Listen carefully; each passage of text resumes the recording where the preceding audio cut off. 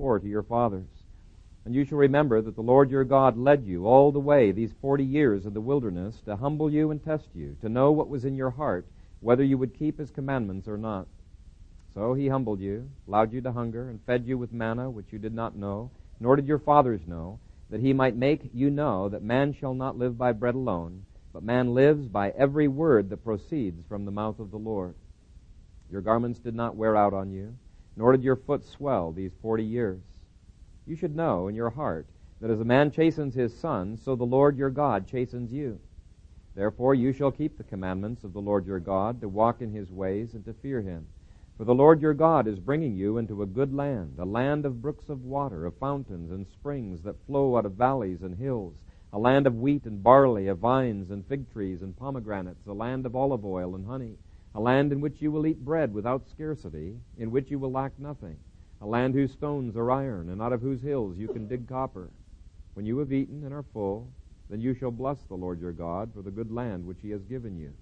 Beware that you do not forget the Lord your God by not keeping his commandments, his judgments, and his statutes, which I command you today, lest when you have eaten and are full, and have built beautiful houses and dwell in them, and when your herds and your flocks multiply, and your silver and your gold are multiplied, and all that you have is multiplied, when your heart is lifted up, and you forget the Lord your God, who brought you out of the land of Egypt from the house of bondage, who led you through the great and terrible wilderness, in which were fiery serpents and scorpions, and thirsty land, where there was no water, who brought water for you out of the flinty rock, who fed you in the wilderness with manna, which your fathers did not know, that he might humble you, and that he might test you, to do you good in the end, then you say in your heart, my power and the might of my hand have gained me this wealth. And you shall remember the Lord your God, for it is he who gives you power to get wealth, that he may establish his covenant, which he swore to your fathers, as it is this day. Then it shall be, if you by any means forget the Lord your God, and follow other gods, and serve them and worship them, I testify against you this day that you shall surely perish. As the nations which the Lord destroys before you, so you shall perish, because you would not be obedient to the voice of the Lord your God. Amen. Father God, we come before you to submit our hearts and to continue to worship in the way in which we receive your word. And Father, we delight in it. It is a guide to our path, and we love you for it. And we pray that you would enable me to clearly be able to articulate the things you have placed upon my heart, and give to each one of us hearing ears and obedient hearts. We pray in Christ's name. Amen. You may be seated.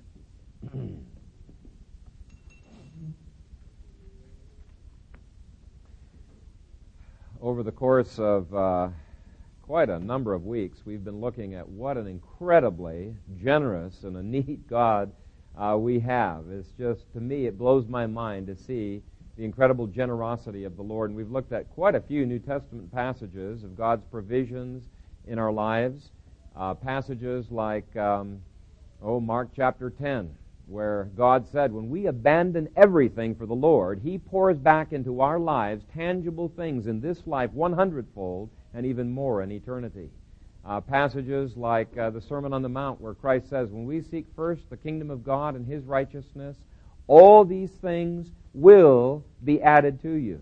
Or like 3 John verse 2, that is the one we've memorized, where he says, Beloved, I pray that you may prosper in all things and be in health, just as your soul prospers. You see, God cares about our soul. He cares about our bodies. He cares about our finances. He's not a God who can be isolated in one little corner over here, and he deals with devotions and he deals with church, but he doesn't deal with my business. Our God is Lord over everything, and he is interested in everything, and he loves to provide for his own in all of those areas.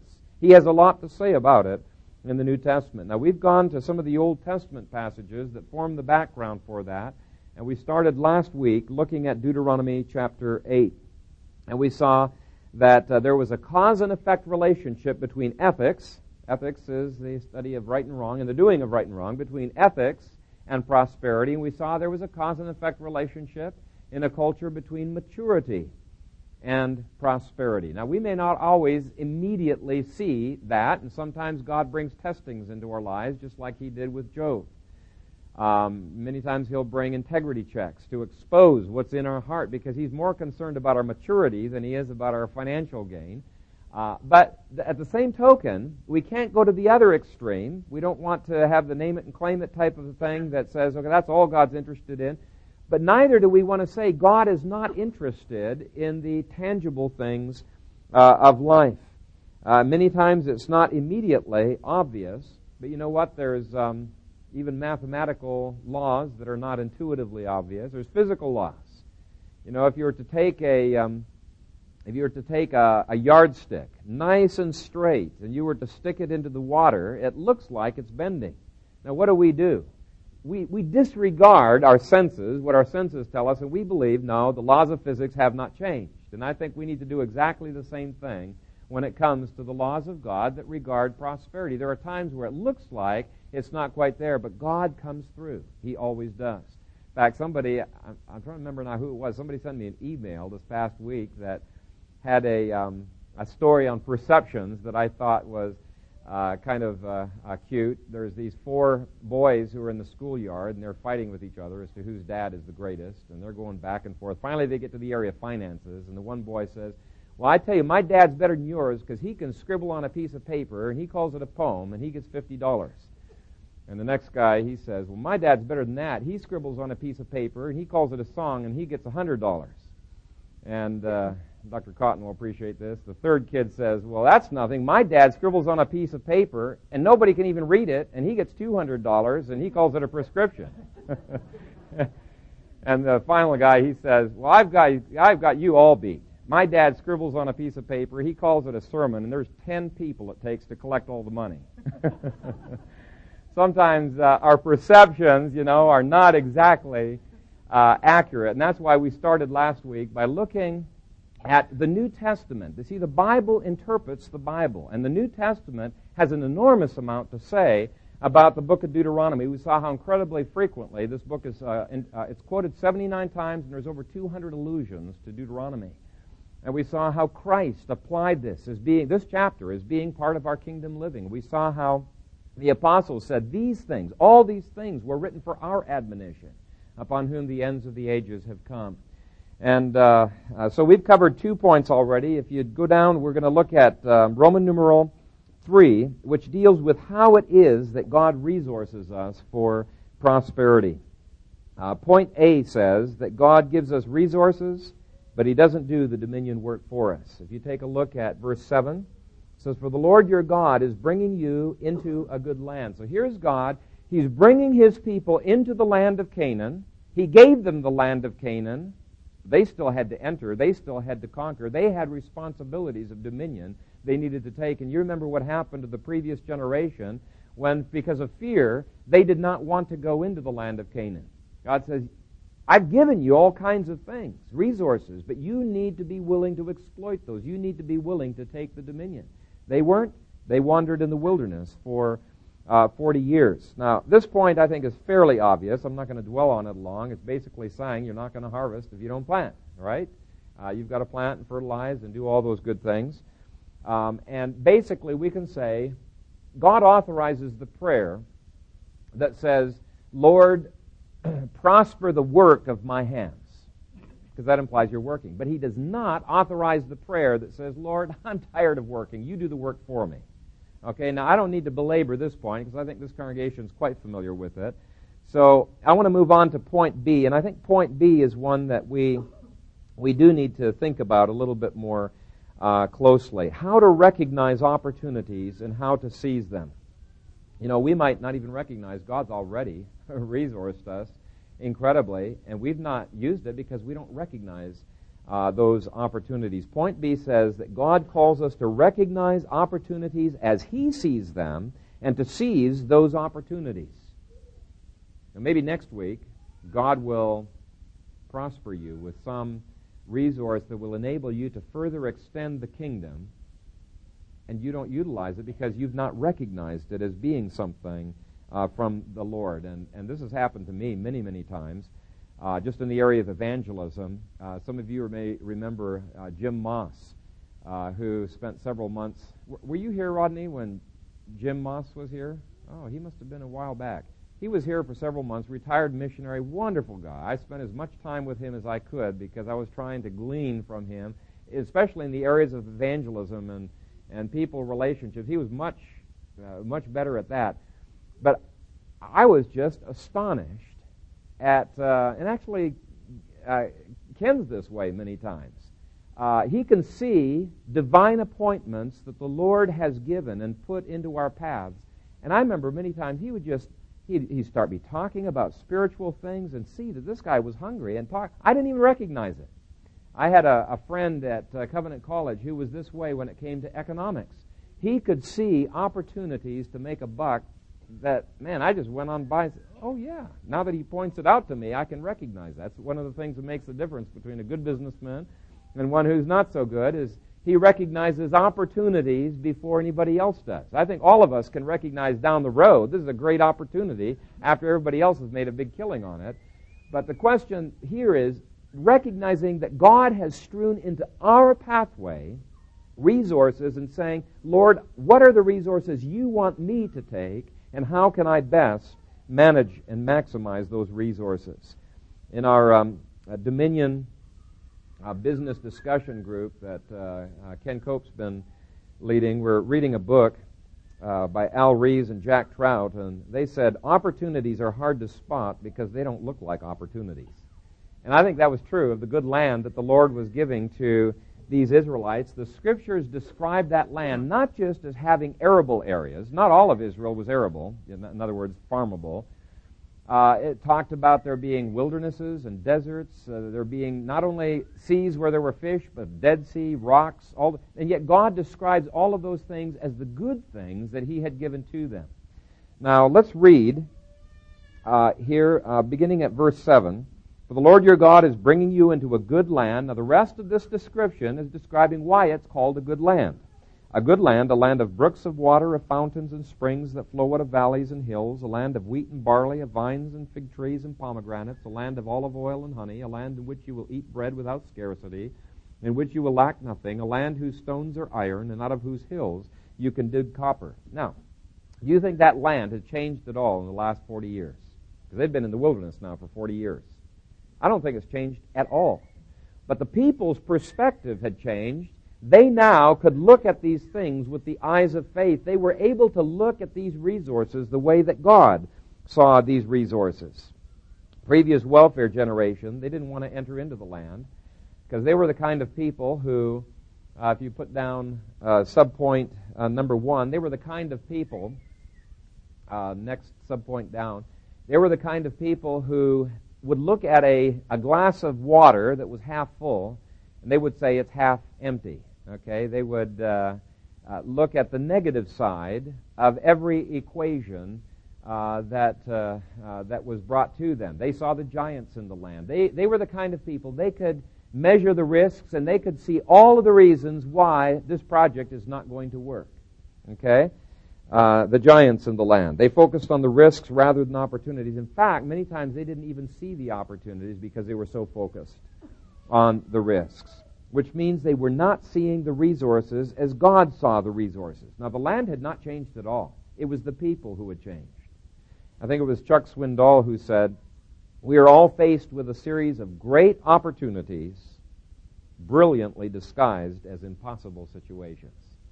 And I thought that was a good statement. We're all faced with a series of great opportunities brilliantly disguised as impossible situations. And that was true of the wilderness generation 40 years before.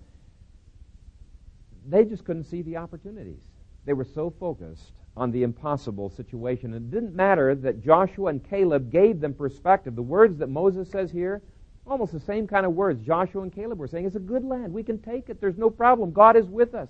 But because they were not focused with faith, all they could see was the negative. They did not see the opportunities. Now, in contrast, this generation looked at the half glass of water and said, wow, this glass is half full. They were optimists, okay? They looked at life through the glasses of faith. And I remember there's many different things that can change your perspective. What changed my perspective from being an ultra pessimist, man, you couldn't have looked at a worse pessimist than me, to somebody who was somewhat optimistic and more optimistic was when I became Calvinistic and I began focusing on the all things of Romans 8:28. All things working together for good. And I remember after that dawned on me, it's just like life began to be exciting. I remember one time, for example, I had a flat on my tire. And the first thought that came to my mind was, well, I wonder what the Lord's good thing that He's working on this is. Is the Lord wanting me to have a divine contact, to talk with, somebody's going to come along the road and pick me up, or with the guy that's going to fix the tire, or maybe I'm avoiding an accident. But the life began to be almost like a Christmas package, and I could hardly wait to open it up and say, okay, Lord, this is weird, but I'm looking forward to seeing what the good thing is that you're bringing into my life. We've got to have a vision of faith, of expectation that God is blessing us. And in terms of prosperity, I cannot emphasize enough how important this is.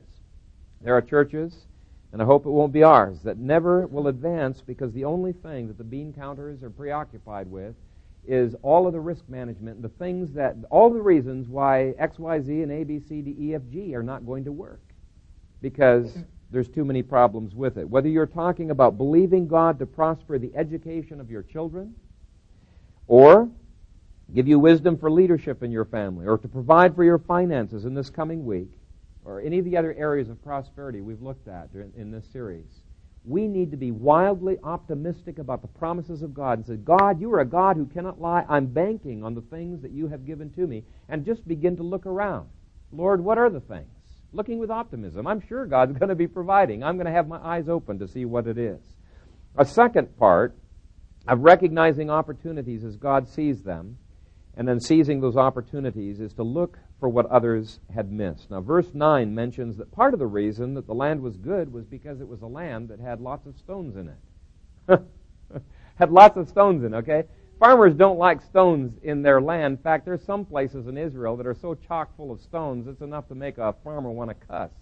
It's just, this is a good land, but God wanted to have them look at life in terms of what other people many times miss. Those stones were not placed there to curse Israel. They were placed there for Israel's good. They were not a part of His curse.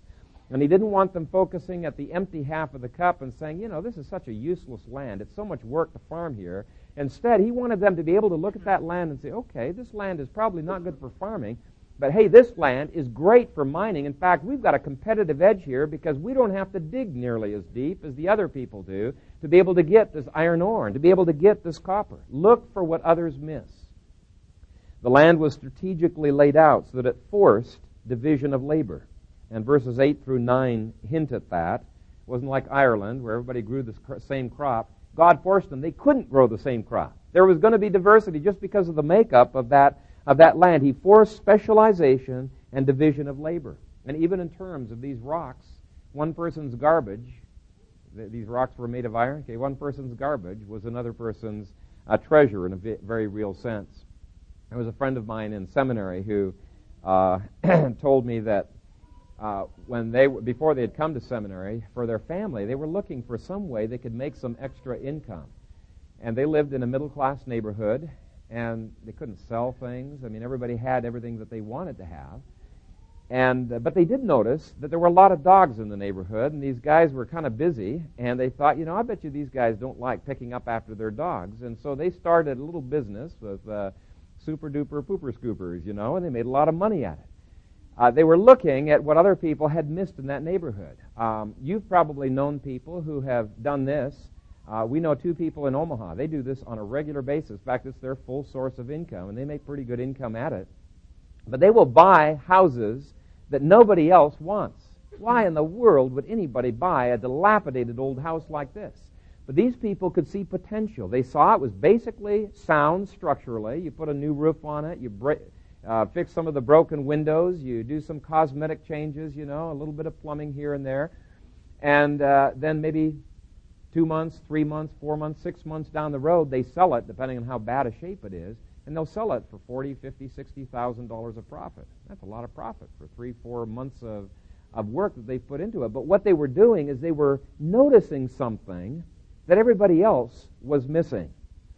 When I think of a person who looked for what others had missed. I think of George Washington Carver. Now, this wasn't in terms of making money for himself, though on some of his inventions he did make money, but just in terms of taking dominion. He discovered, he was a former slave, a black who just was tremendous in terms of his dominion under the Lord, just really marvelous. But he discovered 150 products that could be made from the sweet potato and 300 products from the peanut.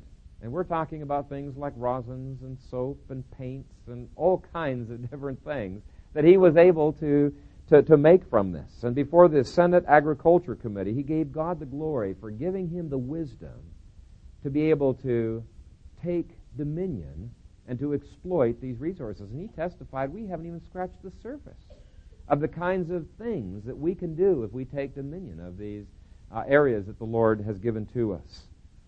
So what we need to do is we need to ask the Lord to give us illumination. Father, open my mind. I'm blind, but I know you've got resources. You've got ways in which I can increase the dominion that you've called me to take. So looking for opportunities as God sees them, seizing those opportunities requires, first of all, an optimistic or a faith-filled perspective on life, believing He's already doing that. Second, an ability to see what others have missed, and we need to pray for illumination. But thirdly now, a realistic appraisal of our abilities to labor in a given field, because there is absolutely no way that one person could do all of the things that are listed in these chapters. If he was doing it by himself, he could not do it. And so, if we're not called to do everything, that presupposes, first of all, that the division of labor is good. Subpoint A. Now, some people are going to be specializing in the wheat and the barley of verse 8. Others are going to be specializing in growing the fruit orchards. Other people in the mining, and other people in the making of the tools from the iron ore, and other people in the carpentry that's required to build the beautiful buildings of verse 12. Now, this passage just hints at it, but the rest of the Pentateuch makes it very clear that there is going to be more and more specialization and division of labor as dominion advances. And without it, without specialization, without division of labor, there can't be effective advancement of the dominion of His kingdom. Labor is such a scarce resource. We've got to learn how to leverage our labor. We've only got so much to go around, and we need to use it more efficiently. Now, some people so hunger for the good old days, when they were on the frontier and everybody was generalized in their skills. They had to be generalized to survive.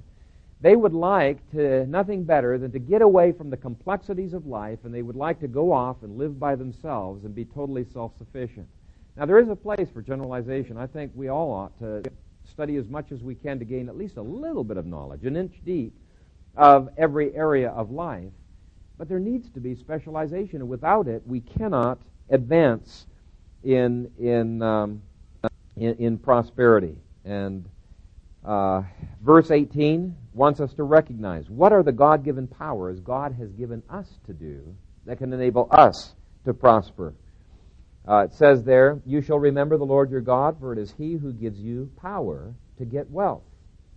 Okay, He gives you power to get wealth. And actually, that's interesting, the next phrase, that He may establish His covenant. He doesn't, let me just go down a rabbit trail here. He gives you power to get wealth that He may establish His covenant. The two are not separated. A lot of people who are pietists say, no, God's covenant only deals with heavenly realities. But He says, no. All of life is under God's covenant. He gives you power to give wealth that He may establish His covenant. We ought not to think that just because we're to seek first the kingdom of God and His righteousness, that God doesn't care about all those other things. He does care. He just says, you don't need to be preoccupied with serving things. You serve me. I don't want those things to displace me. And when you serve me with everything that you have, I will keep adding. I will keep multiplying. But that's a rabbit trail.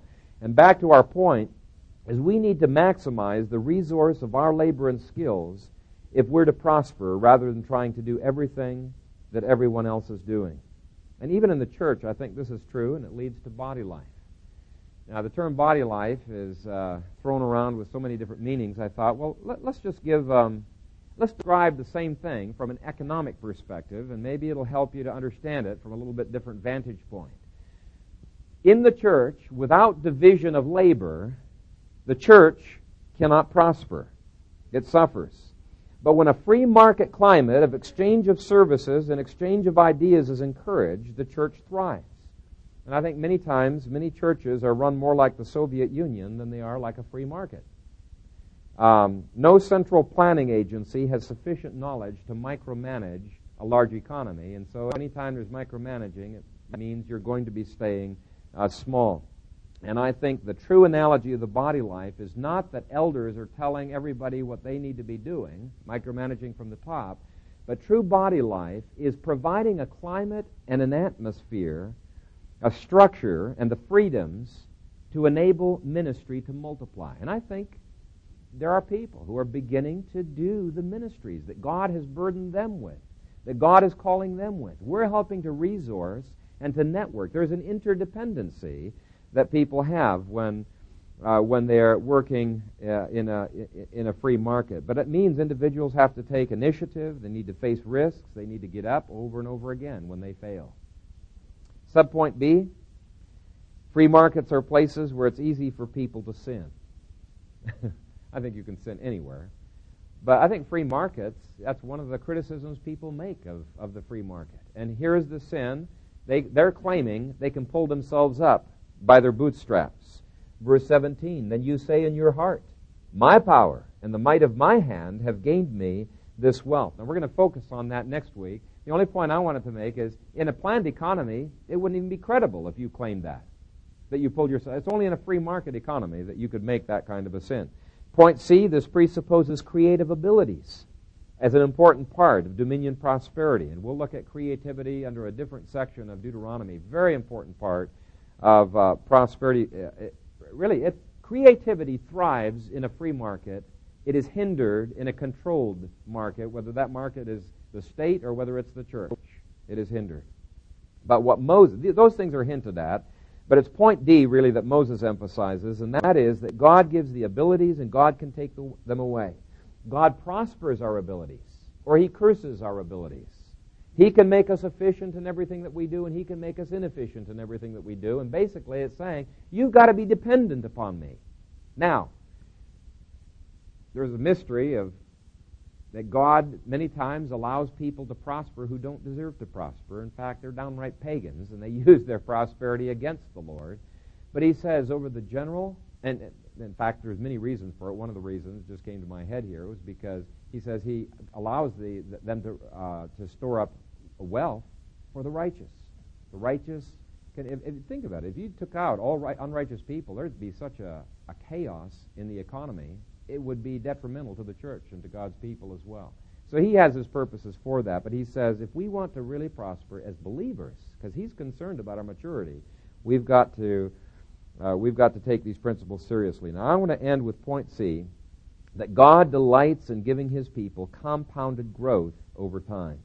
Not simple addition, but multiplication. Now, we looked last week at what an incredible blessing it is when God gives compounded growth of a population. And we looked at Moses' wish that they were 1,000 times more populous than they presently were. They were 3 million. 1,000 times that is 3 billion. It's half of today's world population. God says that would be a blessing in Israel. That would not be a blessing in a controlled economy. But it's an incredible blessing of labor in a different one. But I want to just look at verse 13. He says, when your herds and your flocks multiply, and your silver and your gold are multiplied, and all that you have is multiplied. Now this is a fantastic proof text against the view of Mooney and others who say there's no interest on money, or against Aristotle's view of the economy. Thomas Aquinas, unfortunately, brought Aristotle's economics into the church, and the Roman Catholic Church has, for the most part, been very socialistic in orientation. Now, here's the reasoning. They say the only thing that can multiply are living things like humans, flocks, herds, insects, wheat, Living things can multiply. Ordinary things cannot. Therefore, it is immoral to charge interest on money because it presupposes that gold and silver can be multiplied. Well, isn't that exactly what he says here, that your gold and silver are multiplied? They say you can't charge rent on a house because a house can't be multiplied or land can't be multiplied. You've only got so much land to go around. Those are static objects. Now, it does make sense on the surface. You do only have so much. How can you multiply land? But I think it's a naive view of the economy because it fails to take into account labor and the creativity of man. Take land, for example. Yes, there's only so much land to go around, but you even take a small country like Hong Kong, an incredible prosperity there. Same people, but here's a small 400 square mile country. Only 1/7 of that country is arable, and yet the cost of getting a piece of property there is sky high. Why is it so expensive? Why is it so expensive? You'd think if the land was worthless, that the land would just, you wouldn't be able to sell it if you tried. But it's expensive. Why? It's because they have made such efficient use of their land and their limited resources. They actually have to pull in 90% of what they consume in that country, and virtually everything of what they export has to be pulled in. They have been so efficient because of the free market climate that was given there that people want to be there. They're willing to pay the money because they know they're going to prosper with the use of that. Just to use another analogy, actually it's not an analogy, illustration. 100 years ago, there were quite a few pieces of land that mining companies abandoned because the cost of getting any more ore out of the ground was more than what they would be able to sell the ore for. So they just abandoned that. But over the years, because of the multiplication of technological abilities, these mining companies have gone back to those places and they can easily extract far more ore at a very cost-effective price. That's a multiplication of the use of that land through creativity, through other things that come to bear. Technology may get to the place where we're able to process garbage for various purposes. Okay? Take Deuteronomy literally. God can cause a society to multiply in virtually everything that it has. Take, for example, a simple thing like silicon, sand. It's like, it's useless. Well, it's maybe useful for cement and for bricks, and it's useful for glass, and it's useful for computer chips, and for insulation, and for lubrication. And I took 2 minutes to do a search yesterday on the web, and I found 1,000 incredible uses that they have for silicon, what comes from sand. Okay? It's what it is. You're multiplying the use of that basic element. Now, next week, I'm going to, Lord willing, finish this chapter by looking at some of the concrete ways that we're tempted to forget God when we prosper. Now, another way of wording it is how to increase the threshold of prosperity that God dares to give us. Because He's not going to give us more than is useful for His kingdom and more than He can trust us to be stewards with. So how to raise the threshold of prosperity that God can trust us with. But what I want to do right now is I want to recap each of these points and give a couple more applications. If you look at the top of the overhead again, Roman numeral 3, I want each one of you to believe that God's purpose in your life is to resource you with everything you need to maximize the way in which you can advance His kingdom and His glory. Okay? Now, He may take away some for a period of time like He did with Job if He thinks that with less you'll serve Him better. But He's promised to supply all of your needs in Christ Jesus. Now, if you're struggling, at least ask yourself these questions. Point A, am I doing everything with the resources that God has given that I'm able to give? Or am I being lazy? If I'm being lazy, the Lord's not going to prosper it. Or if I'm being inefficient in the use, there's going to be a degradation of the prosperity that the Lord will bring there. Point B simply calls us to open our eyes, to seek to look at life as God does. If the only time that we see opportunities is after everybody else has made a killing on it, we need to be saying, Lord, help me to seize it, even when nobody else sees those opportunities.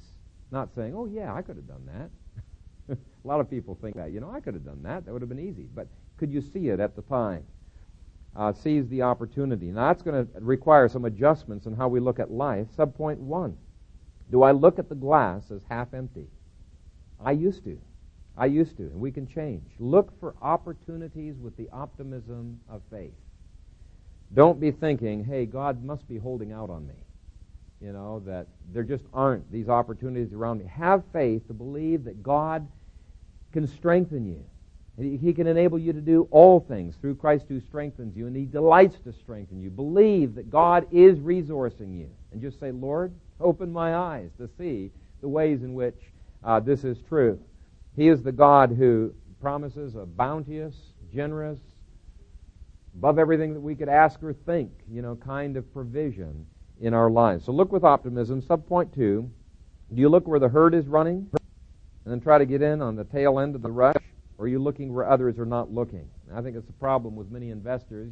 They're afraid to get in on a stock until after they've seen, okay, this stock has been growing for quite a long time. It's safe to get in. Well, it may be. Not necessarily, but it may be. It's just now on the top and it's coming over the edge. We need to be saying, Lord, I want to not be that steward who buried my talent in the ground. I want to have your wisdom given to me to look at what other people are missing. I want to turn rocks into iron. Okay? I want to turn lemons into lemonade. I don't want to be looking at life where we just run after the herd. I want to be looking at what others miss. Subpoint 3, don't do what others are doing well. Look for the resources God is providing that match your God-given abilities. Now, your abilities may be diverse enough that what you do next month is totally different than what you're doing right now, or next year, or whatever. And that's fine, but make sure that you're doing something that's you. And don't just think at your physical abilities. Think of things like endurance. Some people, they may be slower, but boy, do they have the endurance that goes way beyond anybody else's. Think of things that are intangible, like your compassion, your nurture, your writing, your insight.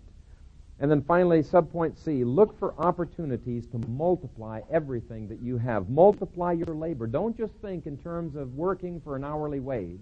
Be thinking, Lord, are there more effective ways that I could use my labor, and do you want me to go into those? Now, there are times where God calls us to sacrifice, but He's still, in the long run, Mark 10, going to cause us to multiply. But we need to be asking, can I be more efficient in a different job, or in using my part-time labor in something else? Look for ways that you can multiply your house. Multiply my house. I've only got one. Yeah, but multiply the efficient use of that house. Most countries, I think, are astonished at how little we use our houses. In America, mostly, we just sleep in our houses. Maybe we might eat a meal there. And maybe you don't have to be like the proverbial, the foreigner that, you're looking out the window to see, is it 9, 10 families that are coming out of the house this day?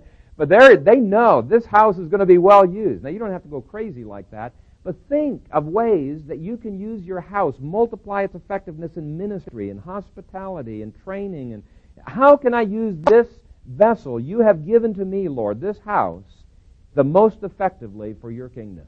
That's what we need to be asking. Lord, help me to multiply my house. You need to multiply the effective use of your money. Now, you may not be able to bring in an extra dollar, but you can multiply the efficient use of that through use of sales. In fact, budgeting. When I have taken in financial counseling some people through, some of them have just absolutely been astonished at how much money I've been able to save them every month just through slight, not radical, slight adjustments of their living style, where they're comfortable. $150, $200 a month. Budgeting, carefully thinking through, how am I using this money as efficiently as I can? Budgeting your time. Sometimes it's better to pay for somebody else to do something for us so our time is freed up because we're so slow at doing that thing. And then maybe we can resource that other person. There's an interdependence that comes about when we have division of labor. Now, obviously, we can work at everything that we've talked about here, but only God can prosper it. And so what I would like you to do above everything else is when God does multiply your herds and your flocks, your gold and your silver and everything that's in your hand, that you don't forget God. You depend upon Him. I want you to serve Him in everything. I want you to depend upon Him in everything and have the optimism that God cares about the work you're going through and that He can prosper you.